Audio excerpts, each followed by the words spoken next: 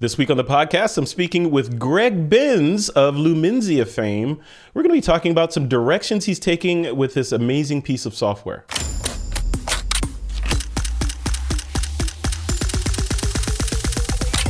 This is TWiP.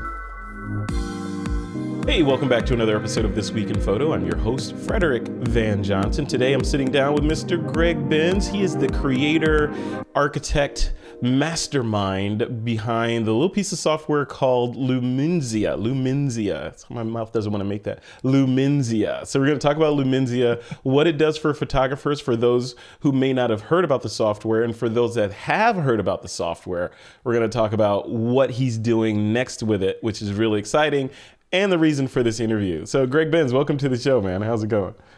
Hey, good, Frederick. Good to see you again, man. Yeah, it's good to see you. It's good to see you. You know, you and I were chatting before I pressed the record button about all kinds of cool stuff, you know, which should have, I was just thinking, that should have been a podcast, right? Because we were talking about VR and AR and crypto and NFTs and all that stuff. And, you know, Luddites and progressive people and all that stuff. Wait, I know we've been chatting for like 45 minutes now. We're on our second podcast. I know. It's totally, I was like, man, I should have recorded that. I should have pressed record. But no, sometimes you just want to have, you know, sometimes you want to let conversations go out into the ether. All of them don't have to be recorded. So, So for the folks that may not have been introduced to you, that are new to Greg Benz and or Lumenzia, give us the elevator pitch about you and the software. Yeah. So I'm a landscape photographer based out of Minneapolis, and I'm a working photographer, but I'm also a photographer who's focused on helping other photographers. So I'm a software developer and a Photoshop instructor. So I've got this panel Lumenzia and another one called WebSharp Pro, but they're basically plugins to Photoshop to help with all varieties of imagery. But I think landscape is probably the most common place people would use a luminosity masking panel. Okay, so let's start there. So first of all, panel. What the heck is a panel? For those that don't know what a panel is, what's a panel? So it basically just a collection of new tools. So, you know, when you're sitting in Photoshop, you'd have, you know, like layers and channels and all the little different boxes of tools in Photoshop. And when you install Lumenzia, you get two more little boxes that are my software. So it's basically a way of trying to take, you know, this one size fits all monster, scary Photoshop and narrow it down to the needs of a particular audience. In this case, people who are trying to make more precise selections and masks. So you want to adjust the sky or the tree or whatever. It has new tools to help you do that more effectively and efficiently in Photoshop. Excellent. And then you just blew right over luminosity masking. That's a lot of syllables. What is luminosity masking? What is that? Yeah, so the term like literally comes from the idea of using the luminosity, the brightness in your image to make a mask, which is the way you would, of course, you know, say, I want to reveal this part of the image or this part of a change. So if I want to go in and make the sky more colorful or restore blown highlights, whatever, I can create a mask of the sky. And there's tools built into Photoshop, of course, to do that, but they can be a little bit rough when the transitions are hard to create. Whereas if you use a luminosity mask, you're taking the image and basically saying, hey, I want to select all the pixels that are blue or bright or dark or whatever it may be, so that you're literally interacting with Photoshop in a more intuitive way to work with the actual image content, so that when you make adjustments, they don't look as Photoshop. They just look more natural. Love it. And then where does Lumenzia fit in terms of the software stack? So you mentioned Photoshop. So where am I using it in Photoshop and then finishing in Lightroom? Or am I starting in Lightroom and round tripping out of Photoshop? Or am I going over to Capture One and doing some work and then coming back? What's the ideal sort of workflow from your perspective? So it's really, if for anyone who's familiar with like masks and selections in Photoshop, which is, you know, kind of your somewhat entry level Photoshop, this is just a more advanced version of that. So it's every bit as open-ended as anything you would use a mask or selection in Photoshop, but it only exists in Photoshop. It's built on top of Photoshop. So it doesn't do anything in Lightroom or Capture One or other applications. It doesn't run on its own. It runs only in Photoshop. Then the workflow can be whatever you want it to be. So most people are going to go maybe do raw edits in Lightroom, bring it into Photoshop, and then they can use a combination of Lumenzia and all the existing tools in Photoshop. But you certainly can use it with Capture One or whatever your preferred raw editor is, or when you're done, export it on to the next step, like maybe you're using Topaz to resize your image or something like that. So it's pretty flexible, but it's ultimately just to give you more precision while you're in the Photoshop environment. And I wouldn't say it necessarily something that changes your workflow. It's really meant to fit into that. But once you start mastering these techniques, it opens up so many possibilities. I find a lot of people, including myself, do start to change the way that you even take the picture, because it creates so many new possibilities. Suddenly, you want to take pictures differently because you realize, oh, if I do this in the field, I'm going to be able to do this other thing in Photoshop that I couldn't do without a luminosity mask. And you mentioned you primarily built it for landscape photographers in that genre of people. What about models and people that want to retouch skin? Does it work well there? Absolutely. I wouldn't say I built it for that audience. That happens to be more where I live these days. I shoot landscapes and cityscapes. I've done it all. I've done babies and pets and medical devices and weddings and all that kind of stuff. And I can say with confidence it would apply anywhere. It just happens to be the most popular in the landscape community because I think the landscape community has the most, challenging situations in terms of like extreme lighting and the desire to do whatever it takes to deal with that. Whereas when it comes to like portraits and all, there's tons of value there. And I have a lot of customers who use it for portraits that do beautiful work. But I think a lot of people are more inclined to say, well, things are good enough in Lightroom. They don't necessarily seek out other solutions. And so there just aren't as many people who are trying to figure it out or as many people teaching in those areas. But you could use it for any type of photography. And I do. I've used it on family portraits and things like that. But oftentimes it's an image that I can't share or I don't have model rights or something like that. So I don't end up creating tutorials for these other subjects. But you could use it for really anything. Right. Love it. And before we talk about the future stuff, I want to let's go back into the past and talk about the origin story for that software. Is it the sort of stereotypical Silicon Valley, hero's journey where you're frustrated with something and then created a solution that suddenly other people wanted and you monetized it and now it's all good? Was that the flow or was it something different? Yeah, absolutely was. I was traipsing around with a bunch of other photographers when introduced me to luminosity masks, like a decade ago. And I got really interested in the concept. I knew the value was there, but I just really struggled with the tools. There's ways you can do it manually in Photoshop. There's actions, there's other opportunities, but it's a pretty advanced topic. And if you just kind of do it with like basic tools, it's hard because I can, use the left side of my brain to think technically and I use the right side of my brain to think artistically, but I can't use both at the same time. I can't like walk and chew gum. So I ultimately felt like I want to create something that makes the technical side easier.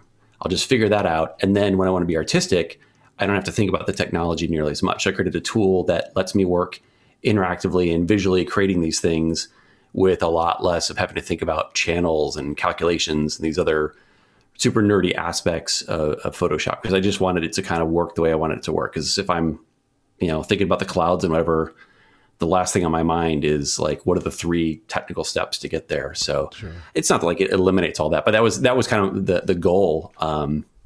And so I set out doing that back in 2014, started writing it, and I really just wrote it for myself, but then I started sharing with others and it just kind of snowballed from there. So I've been updating the thing now since 2015. It's just been, I just released version 10 a few weeks ago. So it just kind of keeps growing all the time. Now, is the software business your main sort of gig, or is it a hobby that you do at night and on weekends when you're, sort of not in the cubicle? How does that stack up? Yeah. So at first I was doing both. At first I had a day job doing medical device marketing and, automotive engineering before that. And, typical kind of split attention between a day job and something else. Yep. And I just finally got to a point where I couldn't do both effectively. And so I just decided to pursue it full time. So I've actually been doing this now since 2016 full time, and it's awesome. So my work is, as a working photographer, which you don't see a lot of if you look at my stuff online, because it's usually done in person because I sell images of the state of Minnesota to Minnesota businesses. But then the part you do see is me helping other photographers. So tutorials for Photoshop, the software that I create, that sort of thing. That's more the public facing side of what I do. Yeah, yeah, so cool, so cool. So then, if you fast forward to today, or actually a couple of weeks ago, when Adobe had their Adobe Max, their annual Adobe Max conference, one of the tentpole features of, Photoshop, Camera Raw, and Lightroom Mobile, or Lightroom Classic and Lightroom, was the new masking features in there, and the ability to kind of instantly pop out a subject or target different areas, with very little effort, kind of versus back in the old days of the pen tool and, doing all sorts of channel operations in order to get things selected. How does Lumenzia play into that world of superpowered channel abilities that Adobe just gave us all? So, what Adobe's done, I think, is amazing. And I think for people who wanted a complete workflow in Lightroom, that's what they're already doing. They now have more capabilities and a simpler ability to go further within Lightroom. Yeah. What they don't have is nearly the complexity of the kind of precise targeting you can do in Photoshop with a tool like Lumenzia, and they don't have the full suite of adjustments. Even on the Lightroom side of things, for example, if you want to go in and change every aspect of sharpening locally, can't do that. Camera calibration, can't do that. HSL, can't do that. There's all these local tools you can apply, and then there's all the other things you can do in Photoshop. So if you move from the Lightroom world to Photoshop, you're getting both, a much greater range of adjustments and much greater precision. And I would also argue, once you get beyond a certain point in the edit, more simplicity. I think that what they've done in Lightroom is great, but if you're the kind of person who's editing in Photoshop and you're routinely getting like 10 layers or that kind of thing, that's not going to fit very cleanly in Lightroom. So I think at the end of the day, it makes a Lightroom only workflow a lot better than it was. And for someone who's using a hybrid workflow where you're doing both, it gives you some new capabilities. For me personally, I see it as when I'm going to just do a simpler edit, I can do more of it in RAW faster. But for my most important work, my most advanced images, I'm still going to be mostly working the way I did. There might be some cases where I use some of the new features a little bit, but for me, a lot of times I can do it better in Photoshop. So I'll just bypass that part of the RAW and just go straight to Photoshop and take it forward. So it's definitely not an either or thing in my opinion. And I don't know that it really changes too many people's workflows. And from what I'm hearing from other people, that's kind of the conclusion people come to after they get familiar with it. Because this new system in Lightroom, it's amazing. And I think it's ultimately more intuitive, but it has its own learning curve. I found it took me a couple of weeks to start feeling comfortable with the new way of doing things. And then it feels really nice. Can you take me through a little bit, just briefly, what the superpowers that you get with Lumenzia, right? So for example, on a landscape, say I'm doing an autumn landscape, and you say you're in Minnesota, right? So you guys actually have autumns. We don't have autumns here in California, but there's leaves. I hear leaves change colors or something crazy like that. So if you don't have that, yeah, that's fake news. I don't know. If those mythical leaves change these alleged colors, and you want to target a specific shade in there, what does that look like? Are you able to do that? I know you can't do that with you can do it. You can do anything in Photoshop, right? Given enough time, expertise, and effort. But with Lumenzia, what does that look like? If I know that I want this specific shade of green in this landscape, or this specific shade of brown or beige from this tree landscape. Can I target that and then do sharpening and all that other sort of magic on it after the fact? Absolutely. And you can do that in Lightroom too, right? You can go in and say, I just want like red, and you have some control over the fall off. The controls have gotten a lot better. But things like the luminosity and color control in Lightroom are very comparable to BlendIf in Photoshop. Mm-hmm. And while BlendIf is great, it's a far cry from what you can do when you create a totally custom mask.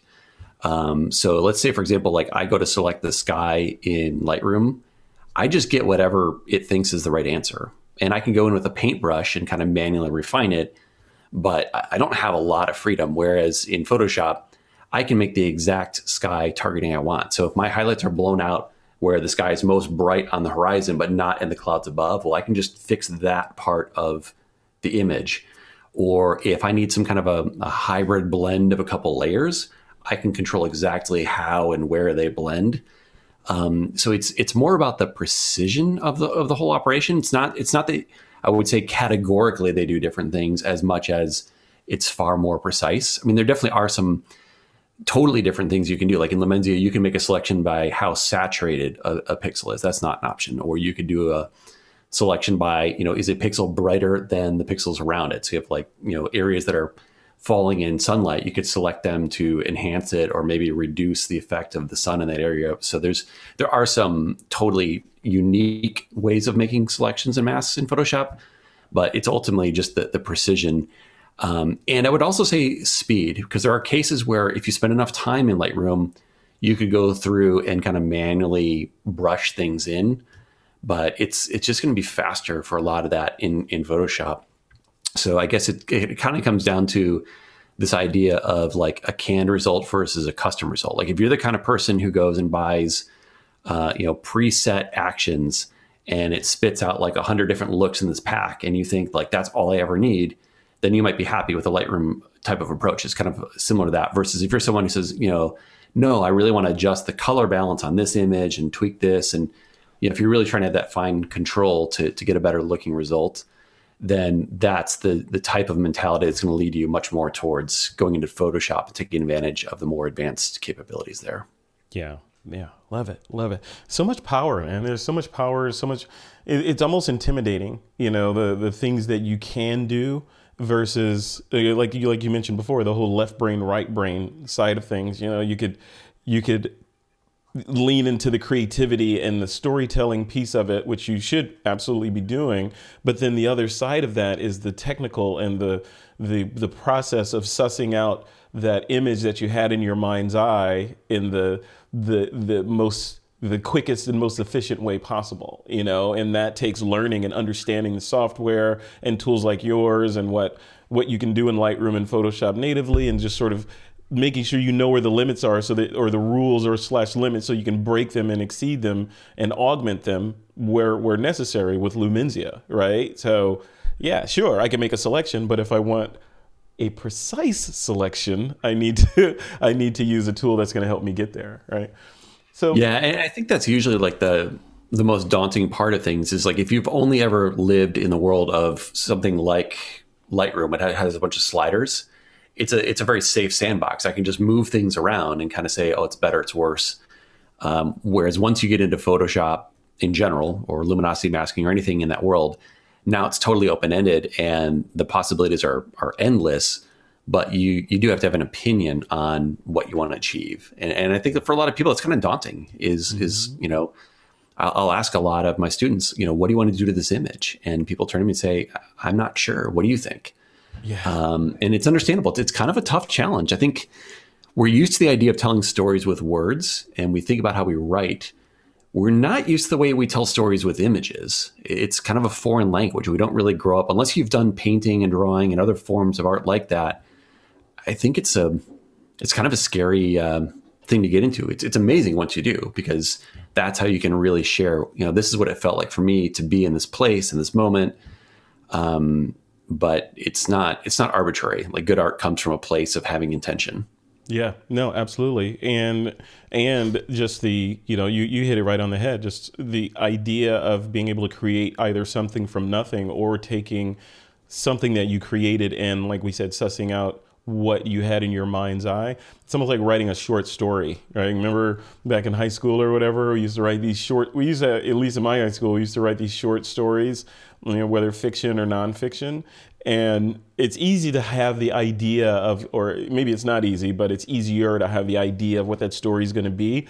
But trying to translate that out of your head onto paper or onto the screen in words is something completely different, and doing it correctly with the proper grammar and sentence structure and all this stuff, along with telling the idea with some sort of emotion behind it, all that is really, really hard, right? It's for a lot of people, it's really hard. When you look at photography, very similar, right? You go out and you shoot a raw file of Yosemite or some place like that and take it back and you look at it and like, okay, what now, right? What do I do? Do I make the trees greener, or what's too green? Should I make the sky should I put clouds up there? Will that look real, or should I go? It's infinite choices and infinite decisions that you have to make on that photo, and the kicker is they're all 100% subjective for the most part.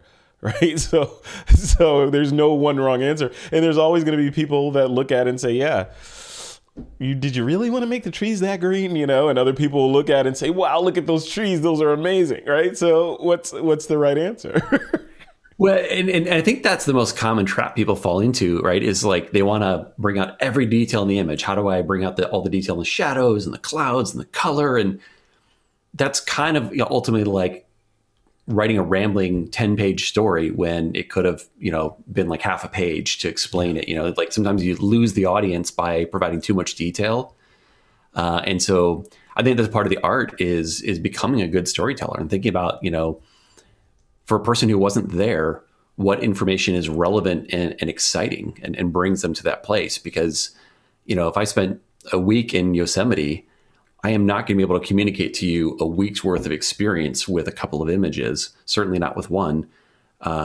So you got to kind of pick your battles. Like, well, what about that experience was really compelling and would be interesting to this person who's viewing the image?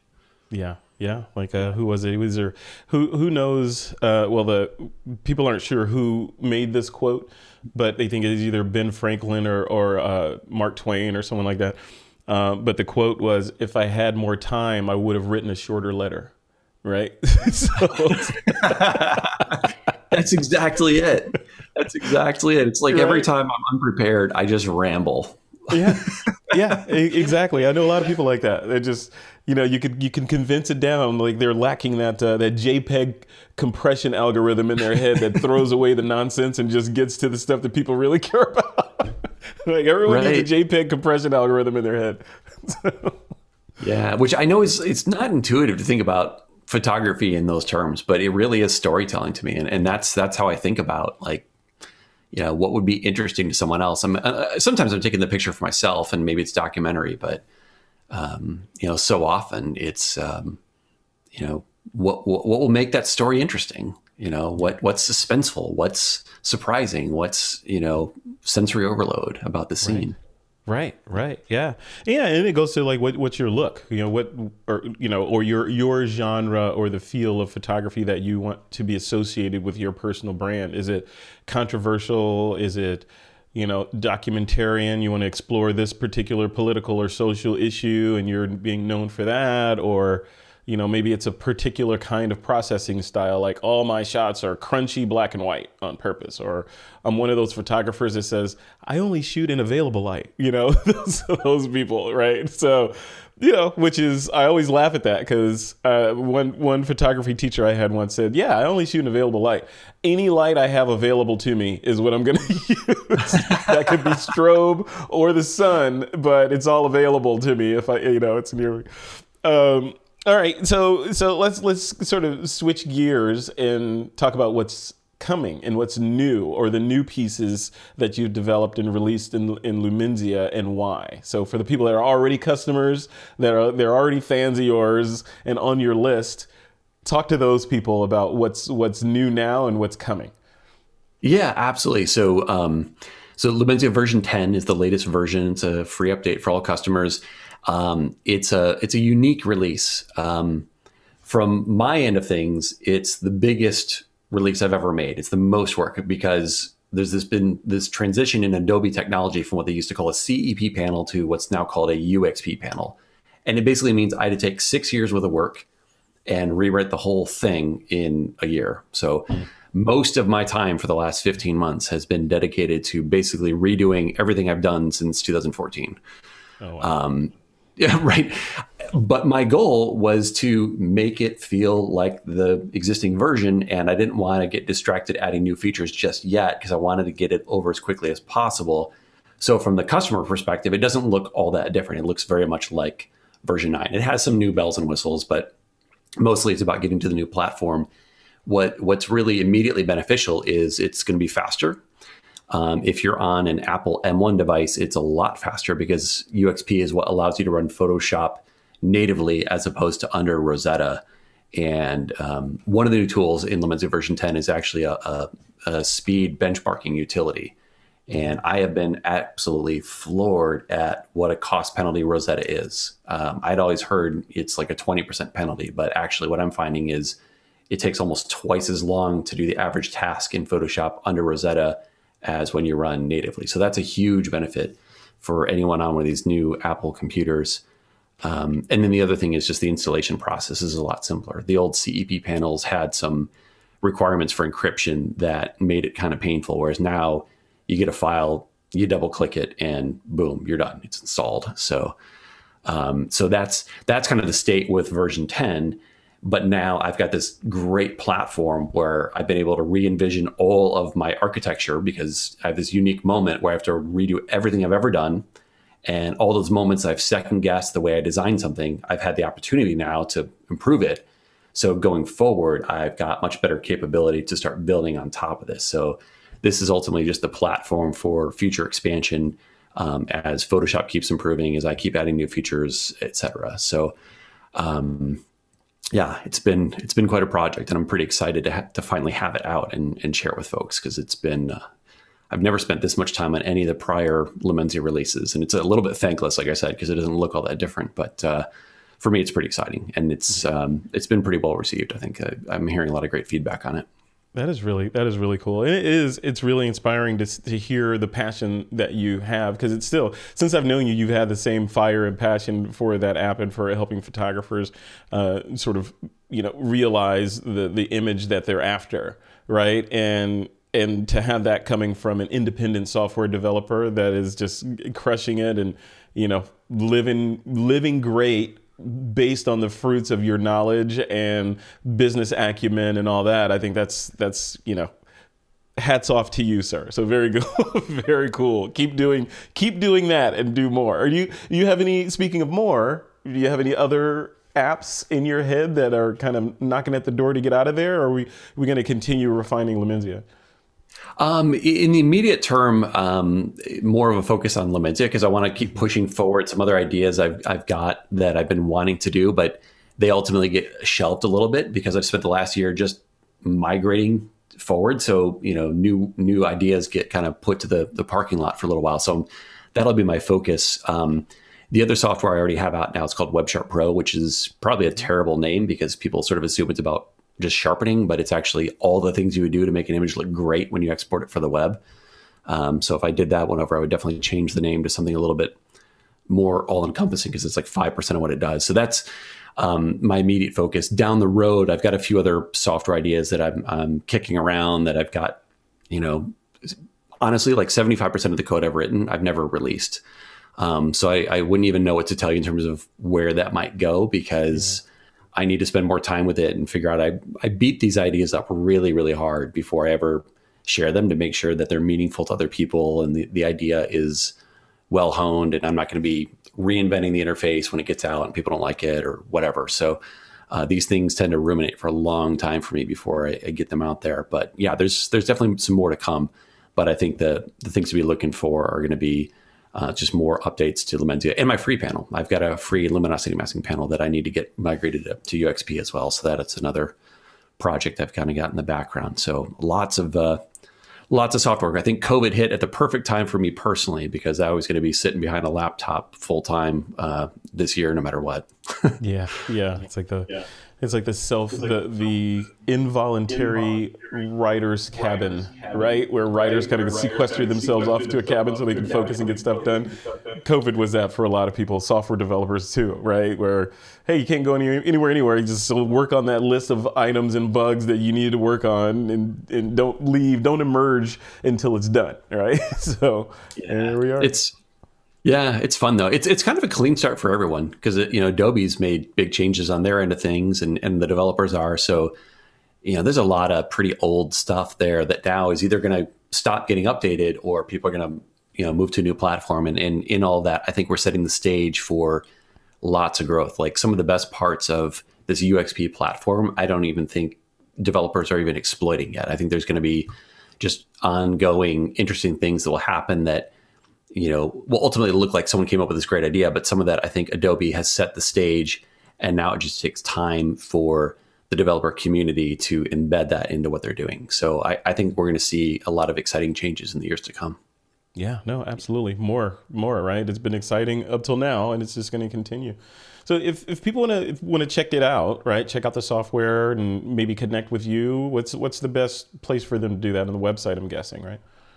Yeah. GregBenzPhotography.com is kind of the hub for everything. I've got a newsletter, which if you join that, you'll have access to, my free software and tutorials and kind of all the background stuff. And down on the footer of the site are, like my YouTube channel and all the other channels there. But the website and the newsletter are the easiest way to get kind of plugged into everything that way.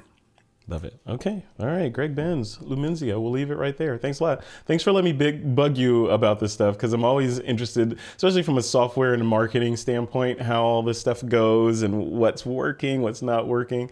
But then also, you're not only are you doing that, but you're also on top of the changes and the ebbs and flows on the hardware side with Apple and the M1, and also what Adobe's doing, because you have to be on top of that as well. So you've got multiple things that you've got going on over there, and you're doing it well. And people seem to really gravitate to the software and really love it, especially once they understand it, go to the website and get in there, So definitely head over there and download it.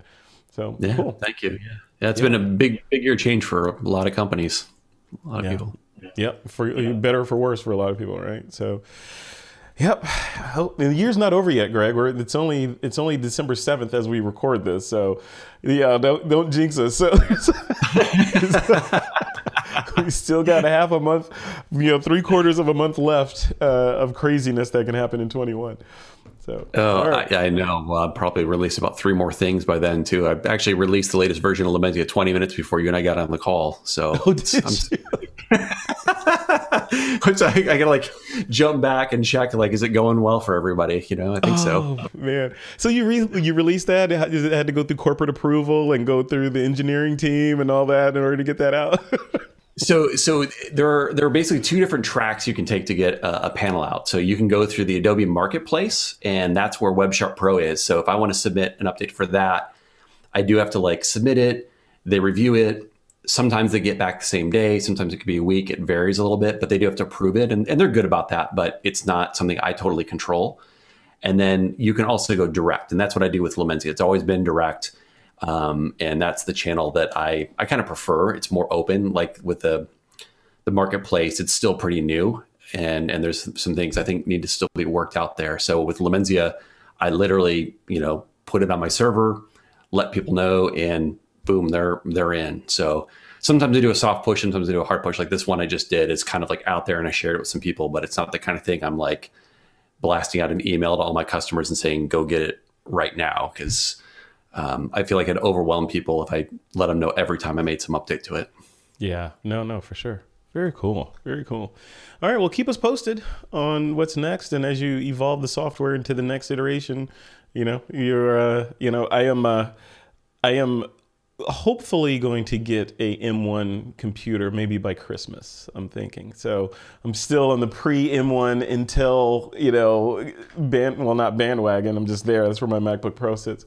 But I'm looking forward to that M1. Are you on an M1 Mac Mini, or using the MacBook Pro right now? I got the fully loaded 14-inch MacBook Pro. So this is the M1 Max with all the bells and whistles. And I know the 16-inch technically can run a little bit harder, but I mean, this thing it's nice. It's compact. The 14-inch screen is plenty good when I'm traveling. And if I'm not going to leave a laptop in a rental car or whatever. So for me, a 16-inch is not something I want to haul on my back. Mm-hmm. So I love that they've now given us all the features, all the capability in the smaller version. That's a nice change on its own. But this M1 Max, man, it is a really nice laptop. I mean, the speed is the obvious thing that is, I think, super exciting. I mean, for example, why am I blanking out? The Topaz Gigapixel. Yeah. If you're upsizing the image to make a big print, on my old laptop, I ran the exact same test head to head. And with a simple, enlargement on the old laptop, it took 180 seconds, and the new one took 30. It's literally 6 times faster. And this, my old laptop is a 2018 top of the line MacBook Pro. It's not a slow machine. So the speed gains are very real. I think it's going to start to expose companies that haven't optimized their software for multiple cores and GPUs and all that kind of stuff, because the gains really vary. The more optimized the software is, the more that M1 really shines with it. So some of your software is going to be just like blowing things away. Other pieces of software, maybe they get like 30% faster. It's all better. But then there's all these like other little pieces of it that I really enjoy. Like the screen quality is great. Having an SD card reader, and it's really convenient. My personal favorite thing about this laptop, even more than the speed, is it never makes a sound ever. I have to deliberately cook the thing running like Lightroom exports plus other things in the background before I can hear the fans.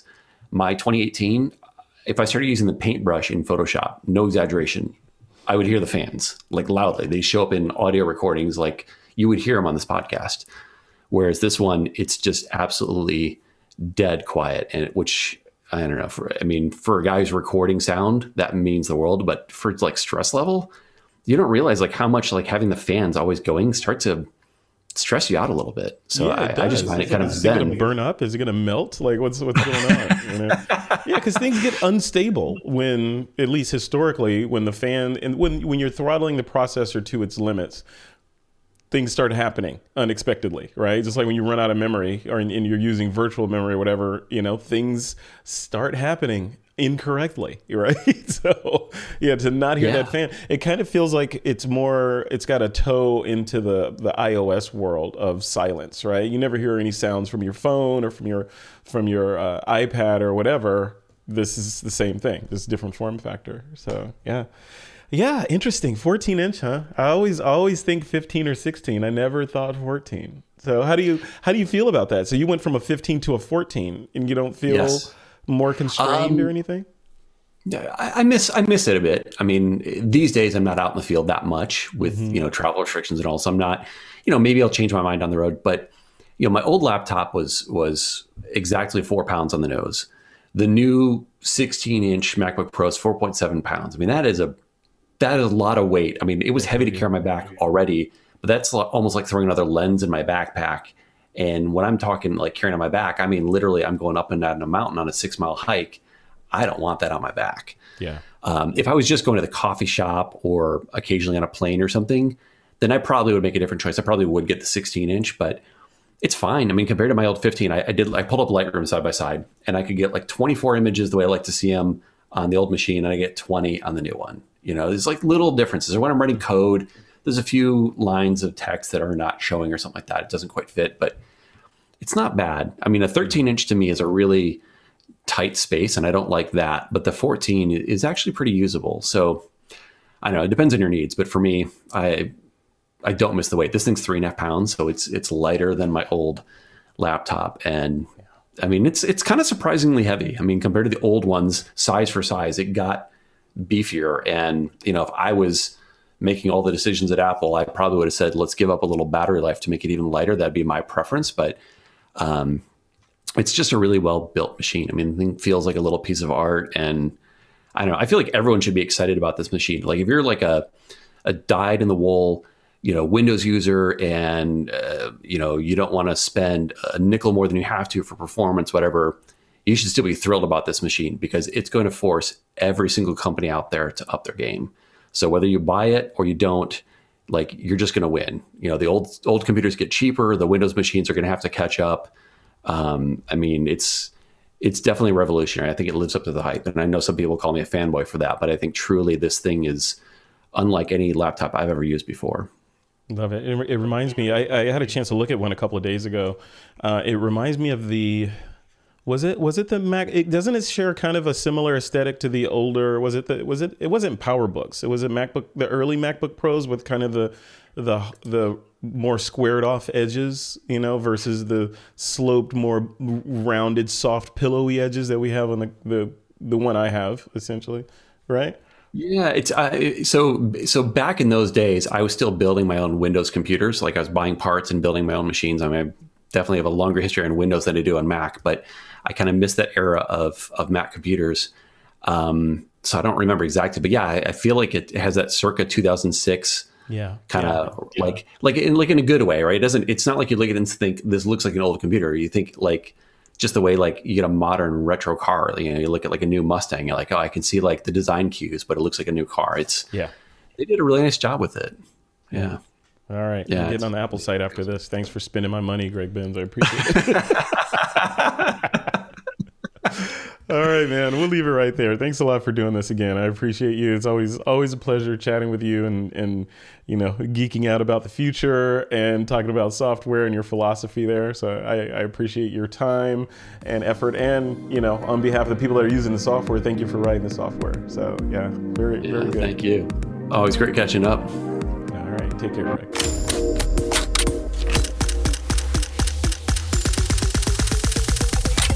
This is TWIP.